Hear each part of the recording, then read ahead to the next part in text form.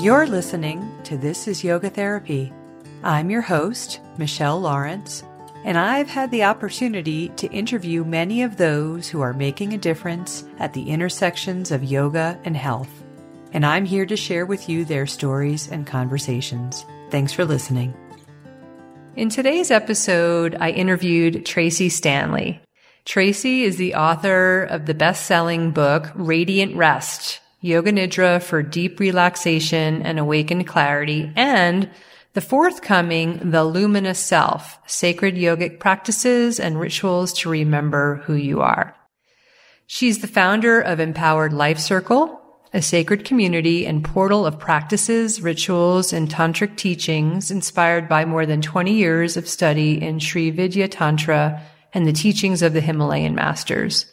As a post-lineage teacher, Tracee is devoted to sharing the wisdom of Yoga Nidra, rest, meditation, self-inquiry, nature as a teacher, and ancestor reverence. Tracee is gifted in illuminating the magic and power found in liminal space and weaving devotion and practice into daily life. Tracee, it's such an honor and privilege to be speaking with you today. Thank you so much. I am honored to be here, Michelle. Can you start by sharing with our listeners a bit more about yourself? In addition to what I just shared in your intro here, you're also a former Hollywood film producer. Is that right? Maybe just tell us a bit more about your background and what brought you to yoga. Yes. So luckily, I actually found yoga the very same week that I started my first job in the film business. Wow. And I think that it probably shifted the trajectory of my career in many different ways because I just became more aware and more present, and my priorities of what I thought was important shifted pretty radically during that time.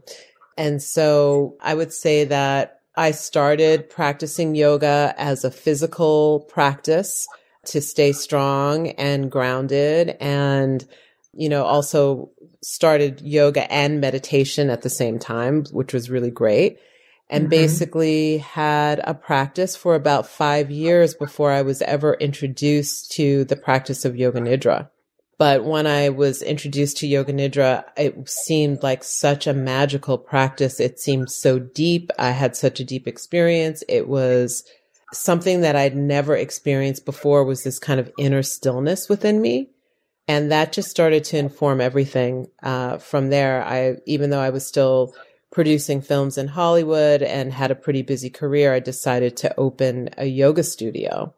And I had no intention of teaching, but I wanted to have a place where people could practice, because I was not really seeing people who looked like me in the yoga classes that I was going to. So I opened a donation-only yoga studio. And I think that was the thing that shifted the trajectory of my life, because eventually, of course, I started teaching yoga, and I've been doing that for the last 20 something years.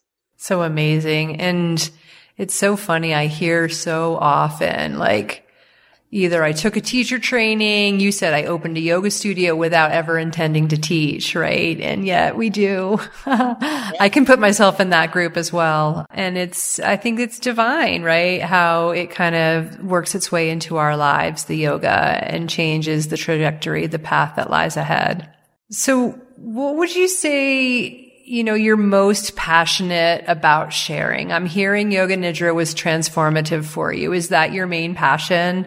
Maybe there's more than that, but tell us a little bit about without getting specific, because I'm going to ask some specific questions about things you're up to right now, but in general, how would you frame or position the types of offerings you put out in the world? I would say that everything that I'm passionate about sharing takes us back to Sutra 136 in the Yoga Sutras, Vishoka Vajjotishmati, which is this eternal place within us that is effulgent and powerful and was there before we had a name and will be there when we no longer have a body, and is really this place that is beyond all conditioning and is said to be beyond all sorrow. that is something that if we all had access to or were able to touch, I think we would be different humans on this planet. It's like our birthright, isn't it? It absolutely is. And we kind of get distracted by all the shiny things that we think are our birthright. And in the process of chasing those shiny things, we become exhausted, which is why Yoga Nidra is such a beautiful portal back into finding our true selves, right? Because we have to stop, we have to pause and deeply listen in that spaciousness. And I think it just changes everything for us. So for me, it's all about touching that place within, and whatever tools that I have been given over the 25 years, 28 years at this point, I think, that I have been in studentship of Tantra and Sri Vidya and the Himalayan masters, that I want to share those tools that have been most potent and transformative for me. That's very meaningful and beautiful. And, you know, there are different doorways into that. And that's such a, I think, wonderful thing about yoga is that it is so multidimensional and offers different access points. And I think that the ability to get into a place of pause and rest and deep listening is needed in today's world. For some folks, that could be the best access point. And the practice of Yoga Nidra is really designed to do that. So that all makes a lot of sense to me. So my introduction to you was through your book, Radiant Rest. I think it was Chinnamasta Styles who recommended your book to me. And what I like to say to others now is there are Yoga Nidra books, and then there are Yoga Nidra books. And yours is what I would put in that second category. I feel like it's head and shoulders above the rest for me. And I say this not because those other books are lacking in some way, but in the way in which you speak to me and your teaching in that book and the practices you share within it. And Yoga Nidra is such a powerful practice, like we've already sort of noted here. But in the hands of some, it can feel kind of dry and boring and a bit rote, but not with Radiant Rest. It really feels alive, actually. It feels alive. It feels sacred. It feels juicy. So can you tell us how this book came about for you and what you hope to convey with it? Well, the book came about where I was actually working on another project, another writing project. And I had just finished writing all of the publishers, like a list of the publishers that I would love to publish my book. And the next day I got an email from an editor at Shambhala. And I was like, wow, that was fast. And in the email, she was asking me if I was interested in writing a book on Yoga Nidra. And I said, well, you know, this person has a book on Yoga Nidra and that person has a book and this person is writing a book. I'm not interested really in writing a book about Yoga Nidra. I feel like the books are out there. The book that I'm writing has some Yoga Nidra in it, but it's not about the practice of Yoga Nidra. And she said, well, I don't really want to take no for an answer right now. So I'm going to let you pause with it. And then why don't you get back to me in a couple of weeks and I'll circle back to you. And I kind of have put it out of my mind. I'm focused on this other thing. And that weekend, I was in Whistler teaching a Yoga Nidra immersion. And after the immersion, there were probably about 5 or 6 students that came up to me and asked me, so do you have a book on Yoga Nidra? And no one had ever asked me this before. So I was like, this is really interesting. And, you know, the feedback was kind of like, I've never heard anyone talk about Yoga Nidra in the way that you are speaking about Yoga Nidra. So I took a pause and I said, okay, if I were to write a book about Yoga Nidra, what would be my goal? My goal would be to allow and give tools for people to cultivate their own relationship with the practice. and to understand that Yoga Nidra is much more than the technique that we think about when we say, I'm doing Yoga Nidra. It's like the same thing as I'm doing yoga. There is no doing yoga. Yoga is either in the room or not. It was basically a manual for me to be able to go back into my practice and to really share how did I cultivate this relationship with not only the technique Yoga Nidra, the state of consciousness or an understanding, a touch of an understanding of the state of consciousness that is Yoga Nidra. And then Yoga Nidra, the goddess, that is not and had not been spoken about in the circles and the teachings that I had received. It really wasn't until I had been practicing Yoga Nidra for almost a decade that Sri Devi Bringi, a beautiful teacher and professor and scientist from Naropa University, I was doing a Lakshmi Puja with her, and she started talking about the goddess, Yoga Nidra. And I was like, well, wait a second, why haven't I ever heard of this goddess? And then, of course, I went down the rabbit hole. And so this, for me, was my offering as a way for people to cultivate their own relationship and their own knowing with this practice. Yeah. And it comes across that way in such a beautiful way. And there's something that you just said about doing yoga that's not really what we think about. It's yoga's in the room or it's not. And there's something in your book along the lines of like, in order to facilitate Yoga Nidra, you need more than a nice voice and a good script. And maybe that's like not exactly what you said, but it's that transmission too, right? Of where you're taking someone. I don't know if I'm tying those things together in the right way or not, but there's a lot of beautiful pieces in that book, like that one that even jumped out at me. And I was not aware of the goddess Yoga Nidra either. That was a new one for me.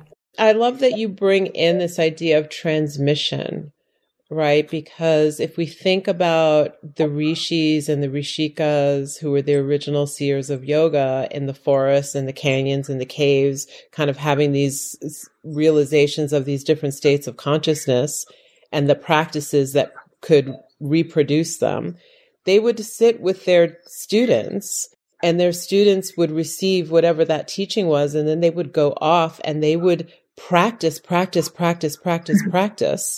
And then from that state of embodied wisdom, they would share. So we have this whole other system where we're going to sit and receive teachings by taking notes. Right. Right. And we think that we can look back in our notes and that allows us to be able to give a teaching of any kind. And we forget that we are forever students in this practice of yoga. There's constantly a revealing and a concealing happening, a remembering and a forgetting. And if we think that we've done a weekend workshop and that that's enough for us to go on and teach, and we forget to actually be with the practice and live with the practice, then it doesn't really have as much power because it's not coming from ourselves. It's coming from the level of the mind. So transmission to me is very important because I've been lucky enough and honored and privileged enough to study with teachers who had the power of transmission. And so I feel like it's a palpable difference when you're with a teacher who has this power of transmission because they've done the practices and someone who has memorized material and information. Yeah, a big amen to that. Absolutely. And we'll speak more about that when I ask you at the end here what your personal practice looks like. We'll get to that in a little bit. It seems like rest is such an important practice. Like, let's even just call it rest too, different than Yoga Nidra perhaps, especially for these times. And you articulate that in your book. You also have an online community, I believe. It's called the Rest Cave Portal. So what's that all about? And also, how can practitioners learn more about Yoga Nidra from you and the way in which you facilitate it? So the online portal is actually called the Empowered Life Circle, which is a space where people can come together and practice. We have community chats. We have yoga nidra practices. We have meditation practices. We have special guests that come in. There's a part of the Empowered Life Circle that's also membership based. And the Rest Cave portal was something that I don't want to say I came up with it because I don't think it was an original idea. I think it was something that I almost feel like sometimes the divine has these things that they want us to do. And it's kind of like, wake up, here's something that needs to happen. And for me, moving from California, somebody who had been living in California for a long time, I love nature. I have a garden. I really considered myself someone who was very connected to the seasons. And then I moved to northern New Mexico. And the first season of winter, I had already had like a schedule, right, that had been planned a year prior. And what I started to realize was, okay, this winter is a different kind of season. And I'm also entering a different season of life. And this season doesn't call for any doing. And so there's nothing I can really do about it now other than add more practices and things into my rituals because I already have these things scheduled. But for next year, for next winter, I'm going to take off and basically go into a rest cave for a period of time that's going to basically be from the end of November until February. And when I thought about that, I thought, well, I must not be the only one who needs this. So what if we could create a portal, which I called the Rest Cave Portal, which was a series of practices that ranged from everything from sound baths with Sean Moore and creative practices with Chanti Tacarante Perez and ritual baths with Crystal Marie Higgins and many other teachers offering yoga nidra and rest practices and restorative yoga, so that people had this little folder of practices that ranged from 5 minutes to 30 minutes where they could just, when they had time, be able to just dip into a practice and see if those practices could help them on a daily basis for this period of time. So we went from basically the end of November until the spring equinox with these practices. And that's what the Rest Cave was. And it was really amazing because people came back and said that the practices for them were so supportive and that it changed their rhythm of practice. It no longer was, I need to log in to a Zoom class at such and such a time. I can kind of allow my life to become this ritual of rest over this period of time. And I've carved out this time for myself. So that's what the Rest Cave Portal is. As far as being with me for Yoga Nidra training, I do a training once a year with my co-collaborator, Chanti. And we offer those, it's like a 5-month long training. And it's an amazing group of people that we always have for this. You know, we take applications, we meet everyone before we create the cohort. And so it's a very intentional community of people that come together for this Yoga Nidra training because it's much different than any other type of training. Much like Radiant Rest, the book, the goal is really to embody the transmission of the practice and to make the relationship that you have with Yoga Nidra your own. And then I have other things that I do like retreats where Yoga Nidra is the main focus, and rest is a main focus. And you can find all those things on my website. Yeah, so amazing. Just one final note about that Rest Cave Portal. I think even putting it out in the world in the way that you did, above and beyond like what the content that was in there is just validating, right? And gives people permission to winter a bit, and to slow it down according to that time of year when, you know, that's what nature's asking us to do. So I think that's really awesome. And will you plan on doing that again next year, do you think?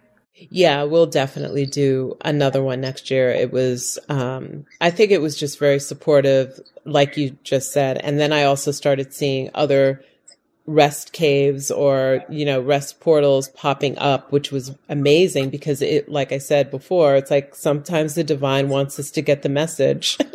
And so I do think that if we continue this and people are inspired to offer their version of rest portals, it will create a cultural shift, right? As long as we keep doing that and keep getting that message. And I feel like that message is getting out there. So. Yeah, me too. Good job.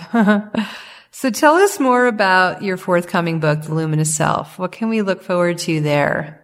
So The Luminous Self is really a manual along with the practices that I have been given over time that I feel created the most transformation in my life. And in thinking about writing a second book, you asked this question of what did I hope to offer in Radiant Rest?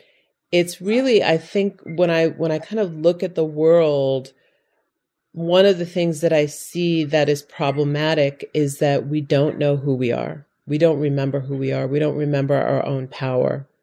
We don't remember our own light. And when we remember our own light, we also remember the light of others. And when we remember who we are, we walk in community in a much different way.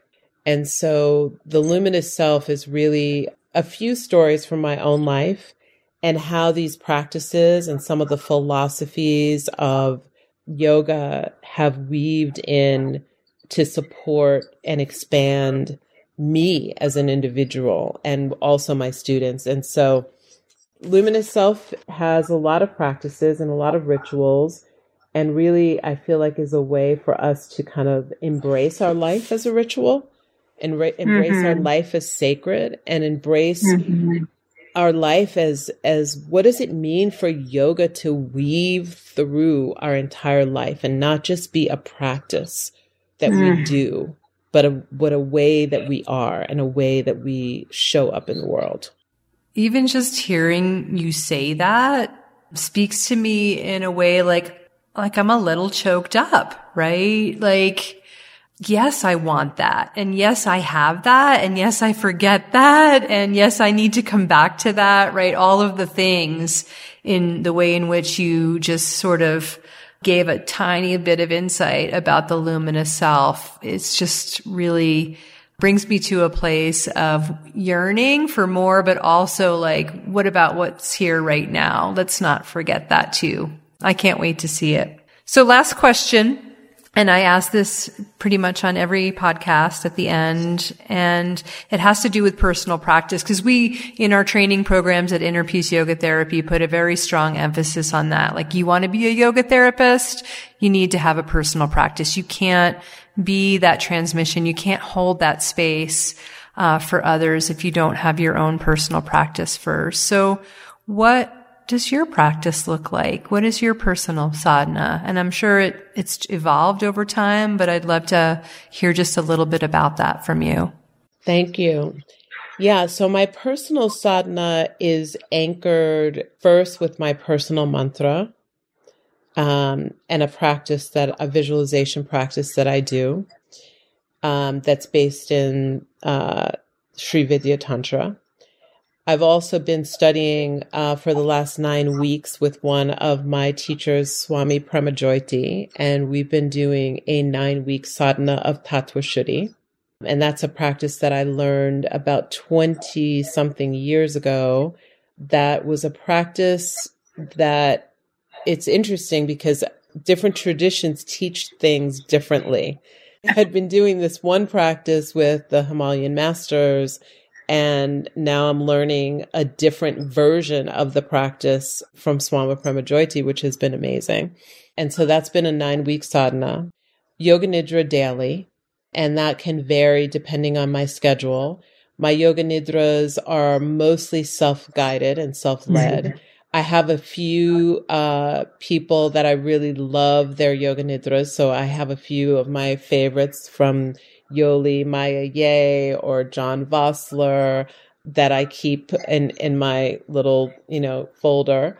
And then walking in nature and chanting to the earth, chanting to the ancestors of the land that I live on. I have a morning and an evening practice where I watch the sunrise and the sunset with chanting. And so my sadhana is really more of a weaving throughout the day, as opposed to, I've got this one practice that I'm doing in the morning, or this one practice that I'm doing at night. And there are altars everywhere in my home. So there really is, I would say overall, it's like attending to my sadhana and attending to my spiritual life that happens all throughout the day. Yeah, attending to. Beautiful. Thank you so much, Tracee. What a gift. And I hope to reconnect with you at some point. I can't wait for your new book to come out. And it's just been a joy. Thank you. Thank you. Thank you so, so much, Michelle. I really appreciate you. If you'd like to learn more about who we are and what we do, visit us at innerpeaceyogatherapy.com.